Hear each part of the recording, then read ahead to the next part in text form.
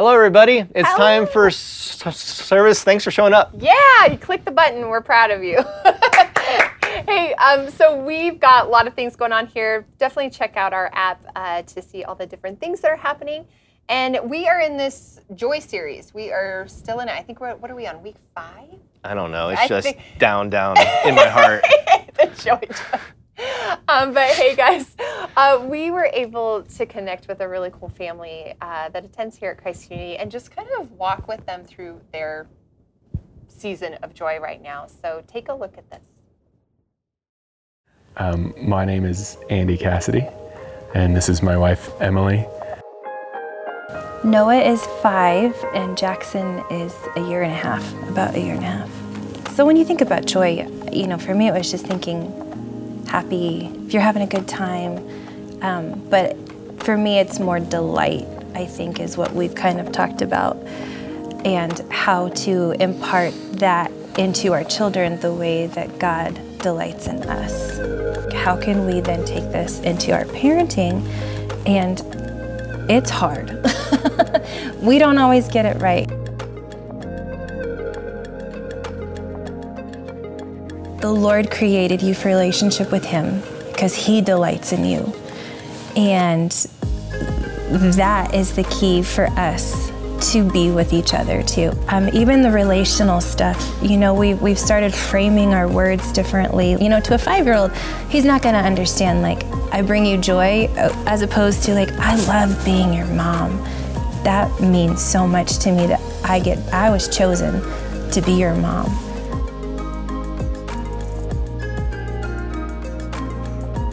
We do a lot of silly stuff. We call them adventures. That's our thing. When people ask what we do, we say we adventure. It's not what you think, right? You think adventures and you're like, oh, cool, you guys go exploring and cool. You take a bunch of sweet hikes. This is Colorado, right? That's not our adventures, right? Our adventures are more like life adventures, right? It could be eating dessert for breakfast. It could just be going to IKEA and eating meatballs and literally filling up a bag full of candy.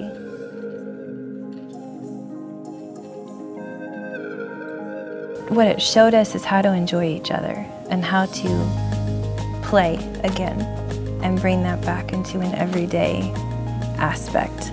It's just spending the quality time together. I would have to say this past year, and not even COVID related, we've walked through the heaviest year, I think, of our being adults, being married, and being parents. We had some heavy things, but looking back, I think it doesn't feel as heavy because I think we really leaned on the Lord a lot, and we really tried to find the joy in the small things, and that for us was family, and really spending the time enjoying one another, and made sure that we knew what was important, and it, I think, definitely brought us through. I feel like that's the joy that we feel from Christ, right? When you're in that spot, in that place, you still have that inkling of Christ, of Christ's joy that can still make you go, okay, there's still something there to find joy in. Well, I think it goes back to knowing that He delights in us no matter what. Hey everyone, so glad you are joining us today. I loved that video of a family in our church talking about their experience of joy. We are in the midst of a teaching series in which we're focusing on the theme of joy, how we can experience joy no matter what is happening around us. So today and next week, I want to explore together an often neglected but incredibly powerful aspect of joy, and that is how joy can impact our relationships, our marriage, our parenting, our workplace, our friendships. Every relationship in our lives can be positively impacted by joy. As we've been saying throughout this series, both neuroscience and the Bible reveal to us that joy is relational. Joy is what we experience when we are delighted in by someone. Joy is the experience of having someone's face light up to see us. Every human being is created by God with this longing to be seen, to be valued, to be delighted in. And what we've been discovering in this series is that ultimately, we ultimately find that in our relationship with God. Because of Christ's work on the cross, we are delighted in by God. His face is turned towards us. He is for us. We are his beloved children. And in that place of delight, we experience a deeper connection to him. We experience a deeper attachment to him. So being delighted in by God has this profound impact on our relationship with God. Now, here's what is so powerful about this. This same dynamic applies to our relationship with other people. We have this amazing privilege of delighting in other people, of letting our face shine on other people. And the relational impact of this simple act is incredibly significant. It literally pours joy into people. Think about that for a moment. By this simple act of delighting in someone, we are stirring joy within them. They feel valued. They feel seen, they feel delighted in, and it stirs within them a deeper experience of joy. This is like a superpower we all have, to go around pouring joy into the people around us.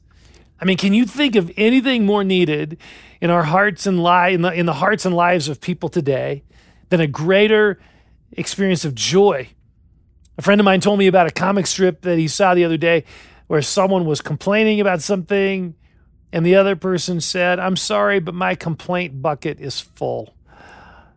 You know, I think that's how a lot of people feel today, that this world is not very kind to our hearts. It is so easy to feel criticized, to feel less than, to feel ignored and unnoticed, which creates a huge leak in a person's experience of joy. But as beloved sons and daughters of God, we have the privilege of sealing up that leak and pouring joy into every person we come across. And it doesn't require a counseling degree or some high-level Bible knowledge. No, all it takes is us choosing to delight in someone, to smile at them, to let our face light up when we see them. That simple act pours joy into people. But there's another relational impact as well. As we mentioned a moment ago in talking about our relationship with God, when we delight in someone, that person experiences a greater level of attachment to us, a greater level of connection to us. I mean, we all have experienced this at various times in our lives. I mean, think of that uncle or aunt or that teacher that you felt a special connection with. What was it that made you feel connected to them? Was it their vast knowledge of some subject? Probably not. I'm guessing it was the fact that they saw you. They took an interest in you. They were glad to see you when you came to visit or when you stopped by their office. I remember a chemical engineering professor that I had in college. I hated chemical engineering. I'm not sure why I stayed in that major for over 3 years, but you know, I didn't understand anything from those classes I was taking. But this one professor found out that I played golf, and he enjoyed golf. So he found out I played golf, and so he took a special interest in me. And I felt this connection to him, not because he was this super intelligent engineer, but because he delighted in me. The simple act of delighting in someone or smiling at someone, letting them know you're glad to be with them, that simple act can pour life into that person. It can pour life into our relationships, which is why over and over again in the Bible, we see God urging us to love others this way. I mean, look at Ephesians 5, beginning in verse 1, where Paul writes to the church at Ephesus. He says, "Follow God's example, therefore, as dearly loved children, and walk in the way of love." Well, what is God's example? Well, he delights in us.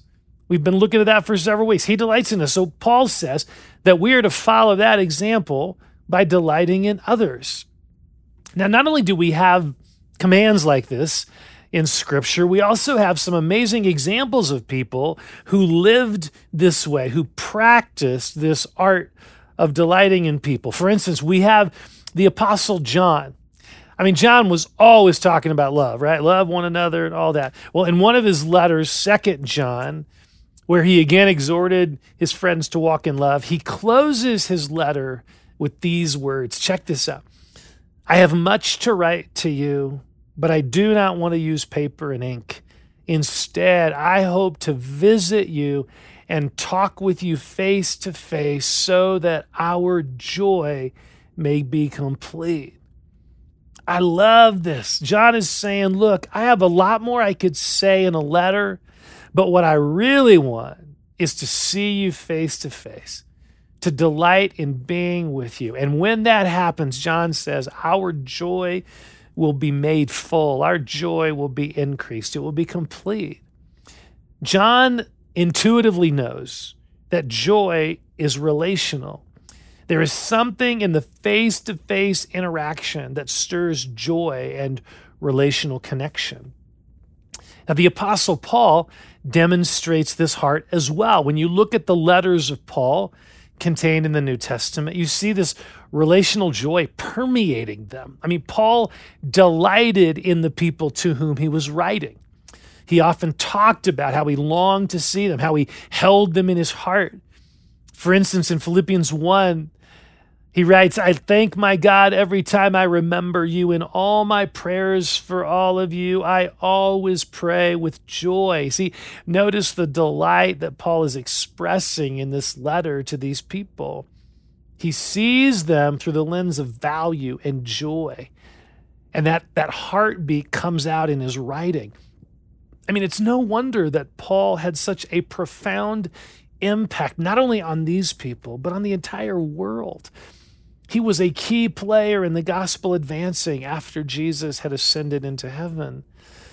Paul's life and his letters exuded a joyful delight in people, which created this wonderful relational attachment that enabled him to speak into their lives and stir their love for Jesus. We all need this. We all need this. We all have broken places in our lives where we don't feel loved and valued. We not only need the love of God to heal that, we also need the love of others to heal that. We need people around us who say to us, I am glad to be with you. I delight in you. It is great to see you.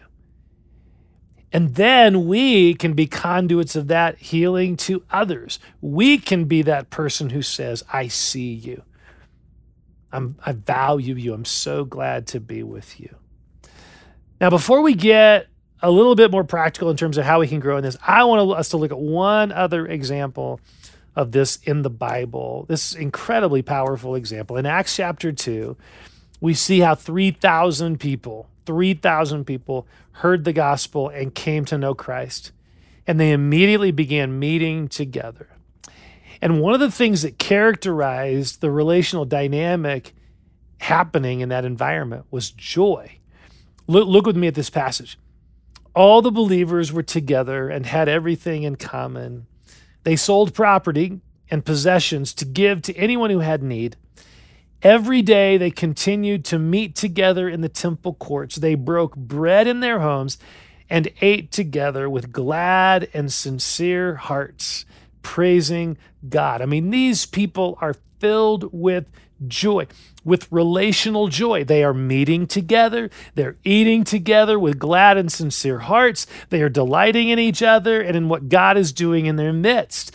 And here's what is so powerful. Look at the impact of this joy. Verse 47, praising God and enjoying the favor of all the people, and the Lord added to their number daily those who were being saved. See, this kind of relational joy is contagious.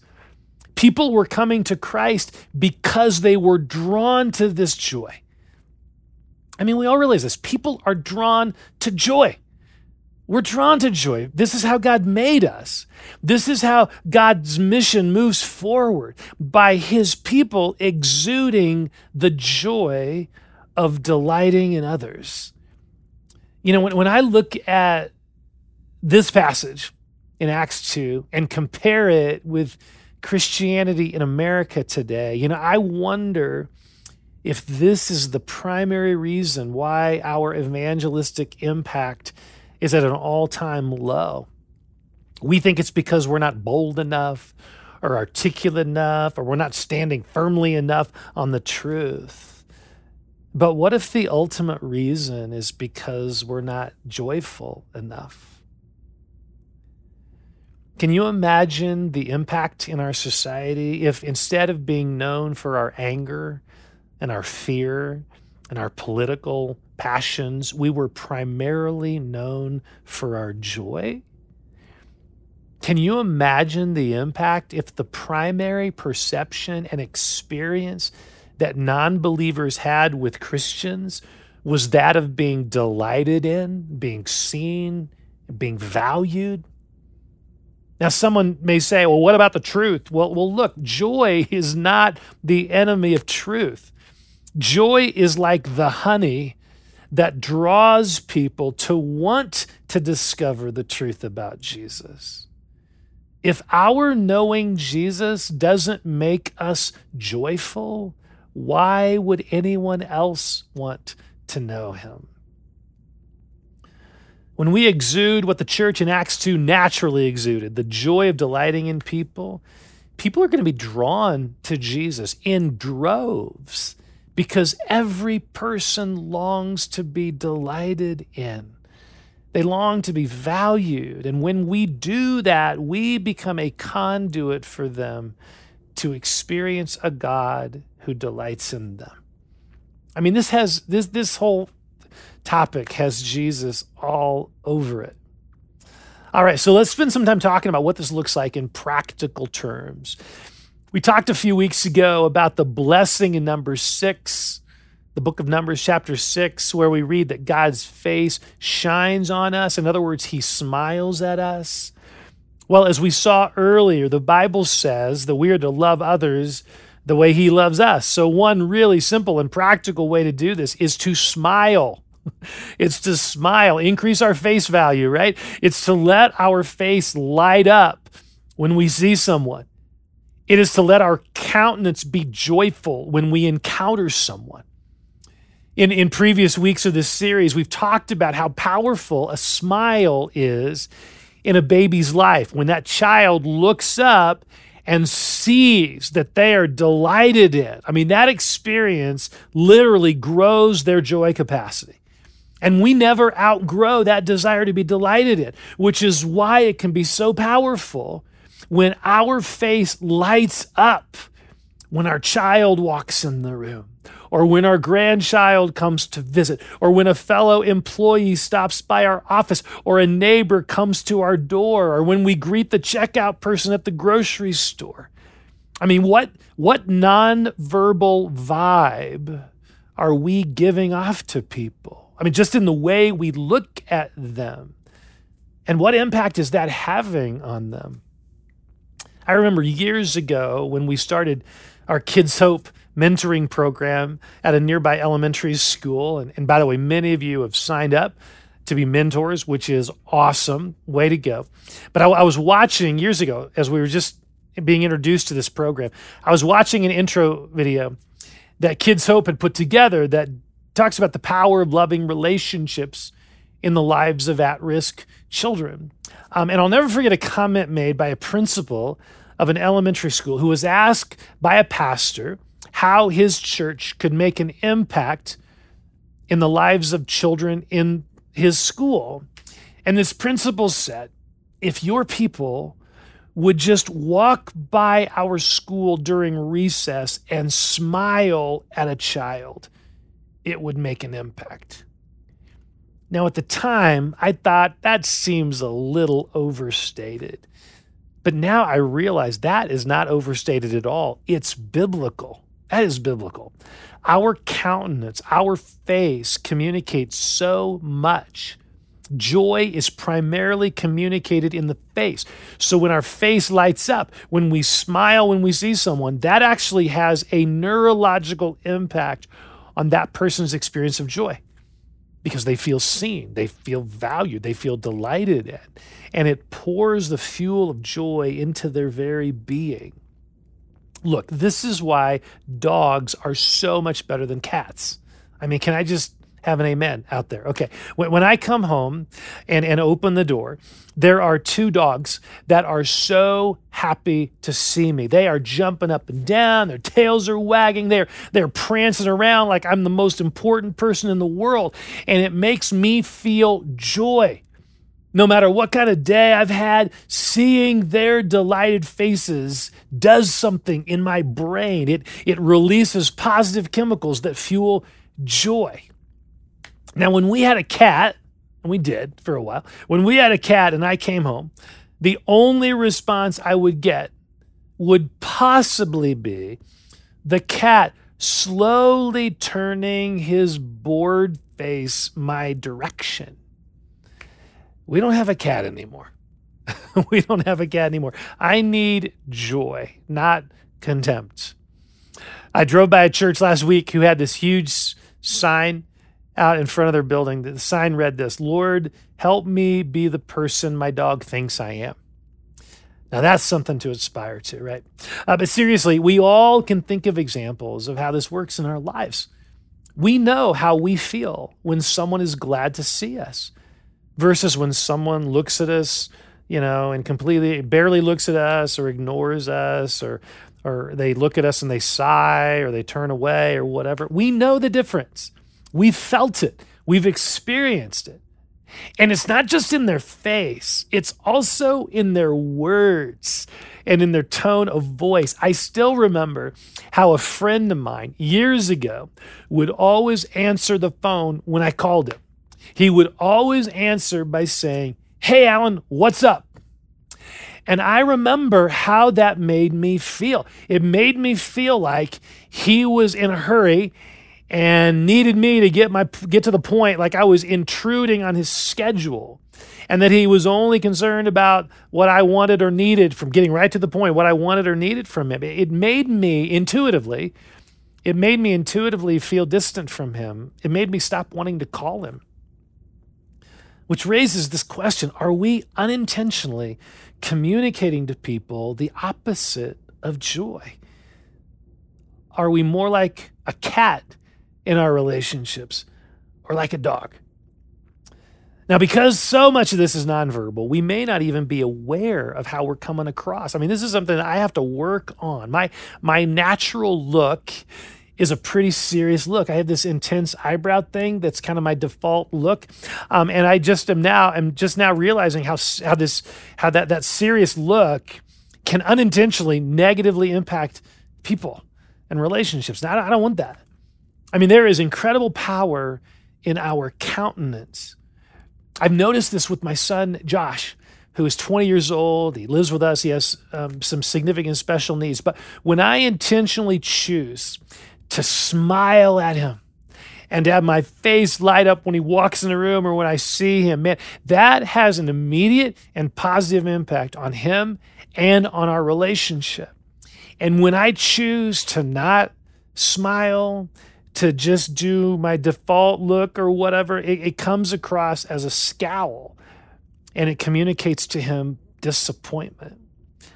In those moments, I can feel his heart closing to me. I can feel it. This is just nonverbal stuff that's happening, and yet the impact is profound.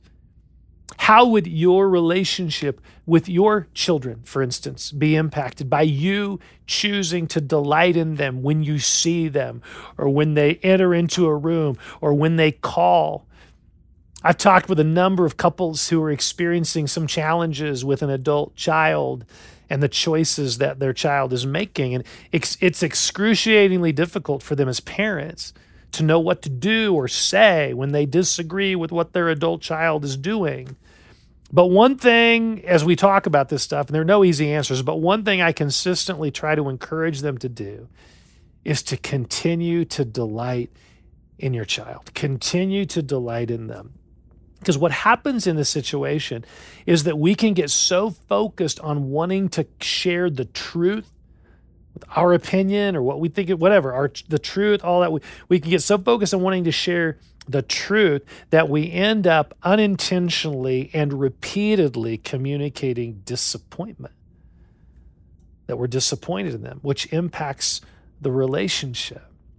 So by choosing to lead with delight, it creates a deeper relational connection, which in the long term will have the greatest impact. This can have a huge impact on our marriage. Another example, on our marriage. Imagine the impact on our marriages if we just chose to smile when we see our spouse, if we chose to make eye contact and to let our face show that we are glad to be with them, instead of the stone face that basically says, "You again?" So, it is so easy in a marriage. It's so easy to get out of the habit of this. When we were dating, it was natural. Our face lit up whenever we saw this person. But over time, we have this tendency to stop doing this. Well, what kind of an impact would it have if we started that up again? If we were more intentional with our smiles and our delight, what impact would that have on your marriage? Let me point out that there are 2 really easy to read books on our resource list related to these 2 areas. One's focused on cultivating a joy-filled marriage, and the other is focused on raising joy-filled kids. And I highly recommend those resources. You can find them on our resource page on our app as related to this series. Well, this delight principle can also impact our dating life. It can impact our relationships with a relationship with a roommate or a teammate or a fellow employee, as well as any other relationships in our lives. There is something incredibly winsome about being a person who delights in others. I remember hearing someone talk about an experience they had in the hospital as they were recovering from some procedure. And there was one nurse in particular who was very grumpy and cold. And this person, this patient in the room, she didn't really like this nurse very much. And so she reciprocated with a coldness of her own, right? But at one point, she's a believer in Jesus. At one point, she thought, I'm going to try a different strategy. So the next time Nurse Grumpy entered the room, this person's face lit up and she smiled at this nurse and she expressed interest in her life and how she was doing. She began to delight in this nurse whenever she saw her. And over the course of that few days, the whole relational dynamic shifted. This nurse became more joyful and more attentive to this person's medical needs. Delight is contagious. It is contagious. It pours life into our relationships. It stirs up both joy and also a deeper connection, a deeper attachment with this person. Again, it's like a relational superpower that we all have. We all have this superpower. I used to teach high school math, and I remember reading various studies that were done that showed how a teacher's attitude toward a student impacted that student either positively or negatively, depending on whether the teacher delighted in that student or didn't delight in that student. And some of these studies showed that if a teacher, before she ever met a student, if a teacher was told good things about a student rather than negative things, even if that student was challenging and a struggle, but if that teacher was told good things about that student, about a challenging student coming into their class, that student often performed better in their class. It changed the whole attitude. Atmosphere. Why? Because the teacher had a more positive attitude towards that student. They delighted in that student. And that student felt more connected. They felt more motivated. I had someone this past week after church tell me a story about how in high school, she had this auditory learning disability, but she wasn't diagnosed. So she didn't realize it, but she had this. And so what part of the impact of this is that she did really poorly on tests. So in one of her classes, her teacher would always review for the test by having the class play Jeopardy. And whenever they would play Jeopardy, she would answer all the questions right. and she would nail it. But then she would, a few minutes later, take the test and fail it. So one day he pulled her aside and he just said, "Hey, would it help if I read the test questions to you instead of you trying to read it and write, and answer it that way? Would it help if I read the questions to you?" And she said, I think so. And so he did. She aced the test. So he then told all the other teachers. He let all the other teachers know about her situation and told them to read the tests to her. She graduated with honors. She graduated with honors, all because someone saw her and delighted in her enough to explore what was really going on, rather than assuming that she was a difficult student or that she didn't have the intellectual ability needed. Man, I wonder how many of the people we run across in a typical day feel like they're not delighted in, that they're not noticed, they're not seen, they're not valued. We live next door to them. We sit next to them in class. We work alongside them. We serve them in our job. We see them at the grocery store. We may even sleep in the same bed or live in the same home. People all around us whose insecurity bucket is full and whose delight bucket is running on empty. We have this amazing privilege, friends. We have the privilege of pouring into their joy bucket through the power of delight.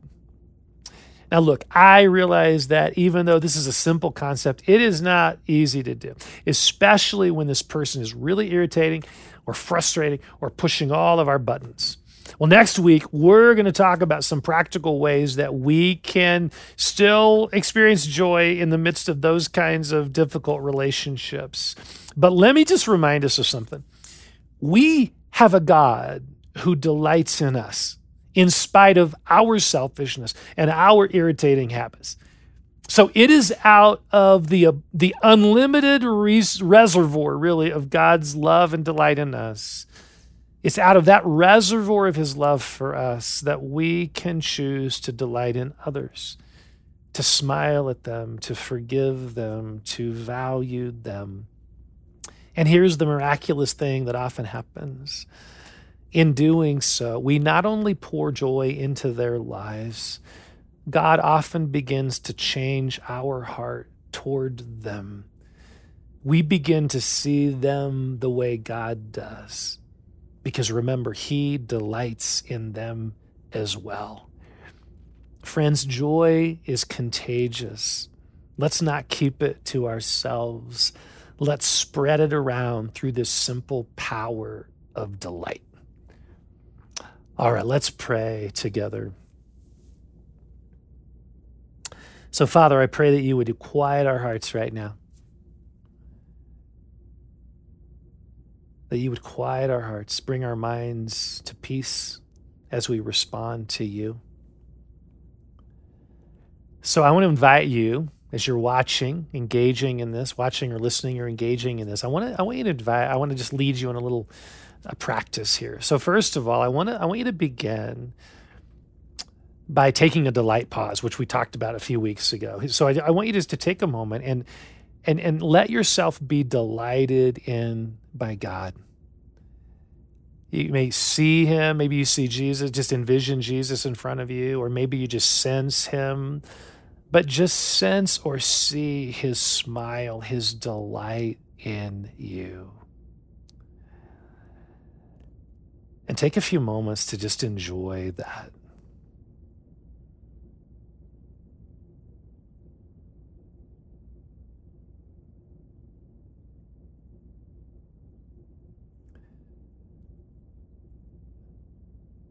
That God loves you. He sees you. He values you. His face is toward you because of Jesus. Just experience that.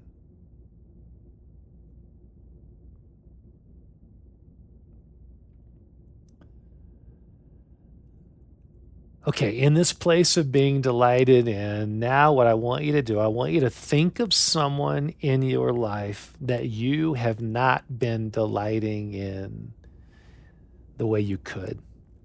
Maybe it's someone at work, someone in your family, someone in your life. You've not been delighting in them the way you could. What would it look like for you to begin delighting in this person? To smile when you see them, to be glad when they stop by, or when they walk into a room.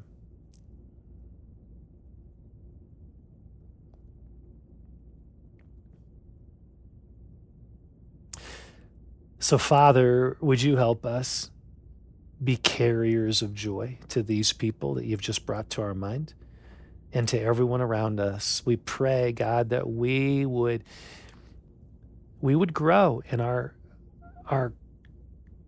choice to reflect joy in our countenance. No matter who we come across, Lord, that we would be a joyful people. And that joy would be contagious. It would multiply joy in the lives of everyone we come across, and it would strengthen and heal our relationships. So I pray that upon every person, upon all the relationships represented, Lord, here and watching, blessings, an increase of joy, we pray. In Jesus' name. Amen. Hey, we are here with our conversation after the teaching, which I have not got to be a part of in a while, so I'm excited to be here with you guys.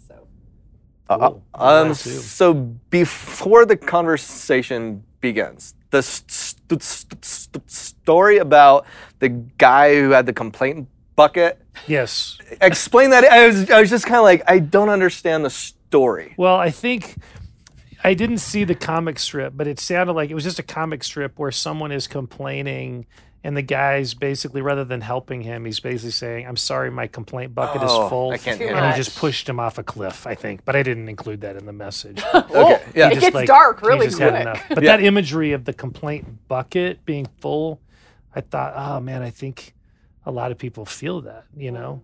Just Yeah. in other words, just all, especially in people working at different places and they're short-staffed and all they're getting are complaints, right? Yeah. So And then in contrast, there being a joy bucket, and yes. if the complaint bucket is full, it tends to feel like the joy bucket's empty. Absolutely. And I was thinking about the joy bucket a ton throughout the sermon, and like if the joy bucket that I have has like this perpetual like vibrancy to it, that if I encounter people, I'm like pulling out this. It's like Mary Poppins. Yeah, like it doesn't end. It's like there's this joy, and so if so I was thinking like this idea of the complaint bucket and the joy bucket, and so if someone hands me something from the complaint bucket and I hand them something from the joy bucket, and this like that superpower idea of how can I take people's complaints and turn it into joy. It changes the grumpy nurse, you know, it really Right. shifts somebody's feeling of being seen and being delighted. It does. And you don't even have to, you don't say anything. You just change the way you're approaching them, and it actually neurologically and physiologically impacts them emotionally, and they start responding different. Because, again, they're responding out of joy now. Because I think it's not that, I don't think you could have the complaint bucket full and the joy bucket full. They're connected buckets, right? And so if someone complaint bucket is full, it means their joy bucket is empty. Empty, yeah. Yep. And Yeah. how easy it is for us to go to the complaint. Oh, it's such gosh. an easier route. I know. Because when somebody, and I think too, like for me, there's almost this like they're saying something, they're complaining about something, and you might agree with it. And so you easily get on board in the complaining because you want to agree with somebody, because I'm thinking of even just my spouse, when they're complaining about something, you want to affirm them in that frustration and everything. Right. But what does it look like to change even the perspective if we're talking relationships? Yep. How do you gently shift the view, And basically? tell the truth at the same time. That truth and I thing think, was crazy. Yeah. Like, I was I'm someone, I always have to tell the truth. Like, I cannot pretend to be joyful if I don't feel joy. It's like I can't do it. Like, I can't conjure up a smile.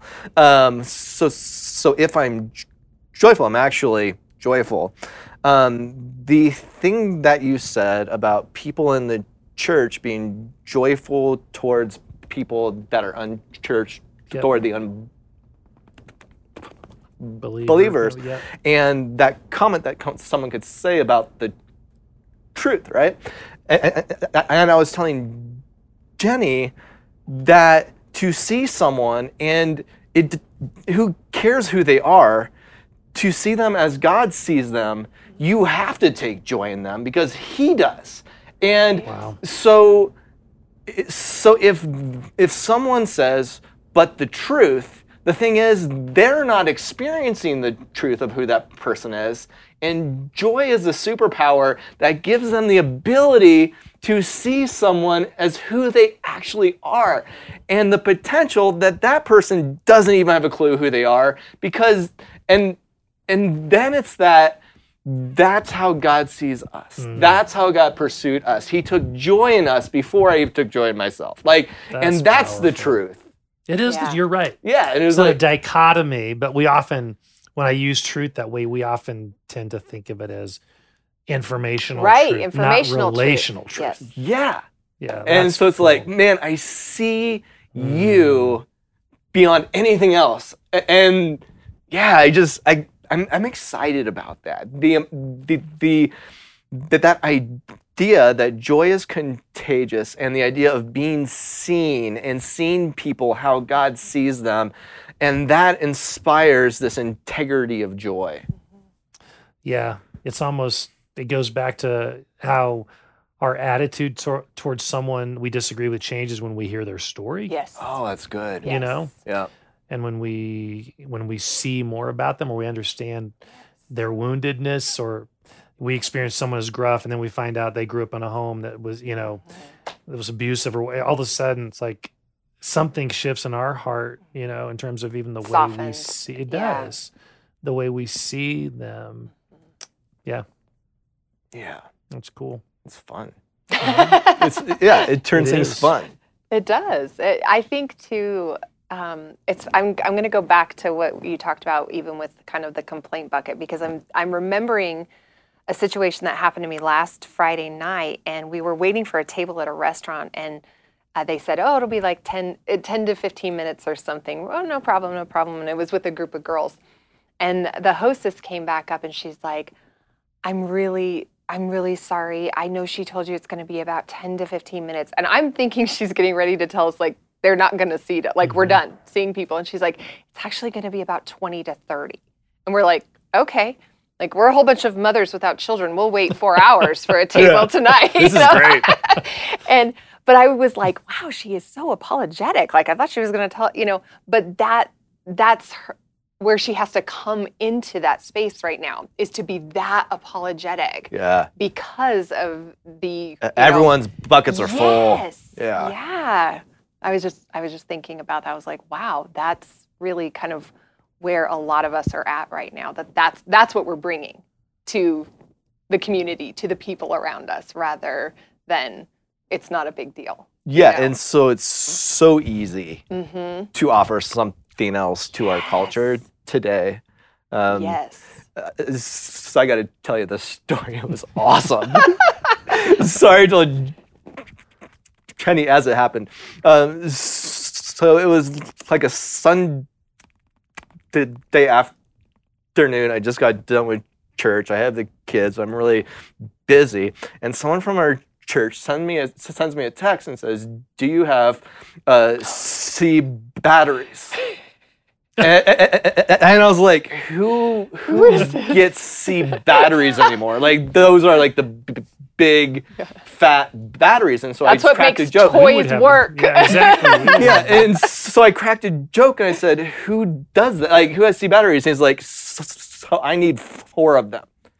That was totally all they said. And then I said, "Can I go to the store and buy you 4 batteries?" And I was kind of like joking. He says, Yes. "Yes, please," or something like that. That I was like, "Okay." And so I thought it was just kind of funny because someone just, desperation it was there. desperate. So I got in the car, I go to King Soopers, buy these big batteries, and I go to his house, I knock on the door, he opens it, puts his hand out and says, "Thank you." And then I took so much joy in just how it happened that I didn't even ask.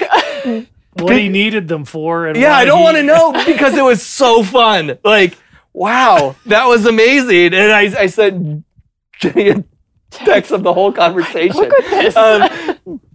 But I think like culturally, hearts, they're in that same spot. Like it's like, do you see me? I'm calling out for help.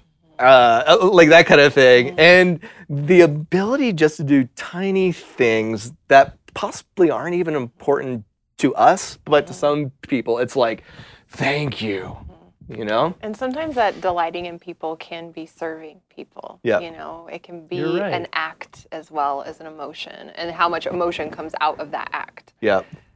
Because it'd be easy just to. I'm glad he didn't text me because I would have had to give him a response. Like, well, what the heck?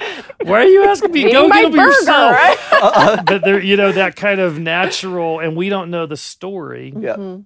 I think even with complaint, I mean, what if before we complained at a restaurant, we just assumed this person's complaint bucket is full. Yeah. Because I don't think we even think about that. We know We just ours think about is, our yeah. need has not been met. Right. And so I'm talking to this person, or I'm going to complain to this teacher about some, whatever. What if we assumed, because it's probably a pretty good assumption that Right. most everyone's complaint bucket is pretty full Yeah. Yeah. right now. Amen. And all people are like trying the best they can. Yep. It's like that. Like they're trying the best they can. And the empathy that comes from that. Yeah. I go back to a book that I read, and at the end, she did this whole chapter on the idea of assuming negative intent, and that we a lot of times will go towards, we're assuming this person has negative intent as opposed to, that they're not, but we assume that very quickly. And I use that, my husband and I even use that language in our communication, are you assuming that I have negative intent here? Because I don't, but I think we do that a lot. Is it possible to just like break it all down, like going into the heart of the gospel, I guess, that God sees people. He has joy. He like dances kind of over people, and he pursued them. He died for them. And so if I see somebody and do not take joy, or it's the opposite, I have like that possibly I'm experiencing something that's contradictory to the thing that God is experiencing towards that person. And so I'm experiencing something possibly very untrue, kind of in a bigger picture to who that person at their core is. And being people who testify to the truth, it's being this pursuer of joy in people, because the thing on the surface could be untrue because they are unseen, possibly even to themselves. Jeez. Did Do you you know what I catch mean? that? And like, So like the people I can't stand to be around, Uh-huh. is that simply untrue? Right. And that Jesus has come to testify to the truth. Yeah. You know? Okay. And I'm so it's tracking like now. pursuing these people, calling them out so that they can be seen as God sees them. They can see And themselves. that Joy way. abounds. Yeah. Wow. Oh, What do you think of like an introvert extrovert thing as it relates to this? 'Cause That's there are probably some Great question. introverts that would be like, I'm an introvert, and I So am don't. I. I am very introverted. So how I'm do not. you process that if it in terms of, because there is a demand probably for an introvert, more of a demand to actually delight in someone that they don't know or the grocery, Right. that's more requires Work. more effort perhaps. How do you process that? Yeah, so I think I'm very intentional about things. So like the idea of going up to people I don't already know, that isn't something I feel really comfortable doing. But I'm very intentional about the people I you know. do know. Yep. Because it's like, and so it's like, how do I do better at doing that compared to I'm going to go out and like Make That's everyone the feel delighted. sunshine. Yeah. Yeah, you that's know, like, a I really can't- good. yeah. That's a good disclaimer or whatever, because otherwise it would be exhausting if the idea is that everyone. I probably even Yeah. said that in the message Yeah. and maybe overstated it. Yeah. Everyone you meet, you Yeah. need to, I mean, there's a rhythm of intentionality that would be exhausting Yeah. for introverts and probably anyone. No, you just absolutely. can't And do that. I think it's not, that isn't the job. That isn't the, either requirement or the expectation. But I think it's this Holy Spirit moment of just like in anything else that we feel where we think of somebody, therefore we connect with them or something like that. But being awareness and having an attentiveness to the Spirit in these moments when you're at checkout and be like, I'm going to connect with this person Yep. now, and Yep. listening to that rather than it being, I need to connect with this person. I need to do this. But no, this is the moment. This is the time. Yeah, and there's the integrity of it again, because to have that perspective of I'm going to do it for everyone, it's going to like spiral into that hypocrisy thing of Because fake. the Yeah. father who's kind out in public, but to his own son is a Right. Right. that kind of thing. And I would just say, like, joy is sometimes it's all about perspective, and it's about like practicing showing it. So so do it at home, and don't just Yeah. focus at home. Yeah. Focus at home, and then expand it a bit. Yeah, it's Focus, like, no, that's good. yeah. It's like building our delight muscle. We talked about building joy muscle in the past, but I think it is. It's a practice we need to grow in. Yeah. And you start with your family, start with your friends, and then begin growing that. And if you're not great in public, maybe somebody already has grown a lot and they'll bring delight in you. There we go. But it's possibly it's a bunch simpler to do it in public and have this very surfacey Yeah, that's experience true. of joy, because you don't truly see that person. But at home, Yeah. that's hard. Mariana might have said this in a past thing, but she had shown me just a GIF on her phone that was so good, and I'll probably not say it exactly right, but it talked about like when we're stressed and we're in a hurry, the first thing to go is our kindness. And I keep thinking of that, especially at home. Or hungry. Or yeah, it could be that That's too. you. But I think of that, like, don't lose my kindness in this moment. That's good. And so when we have our complaints are building up when we're out in public or at home, like, don't lose that kindness. Yeah, like, that's really hang good. on to that. Yep. Everyone deserves it. Yep. Good. That was awesome. That was fun. All right, so it's I want to time- go to a store and be really kind to somebody now. Nice. Or you can just go home and be kind to your husband, Jenny. I'll do Which is that. much harder. I'll start there. All right, everybody. Have a good Have a good day. one.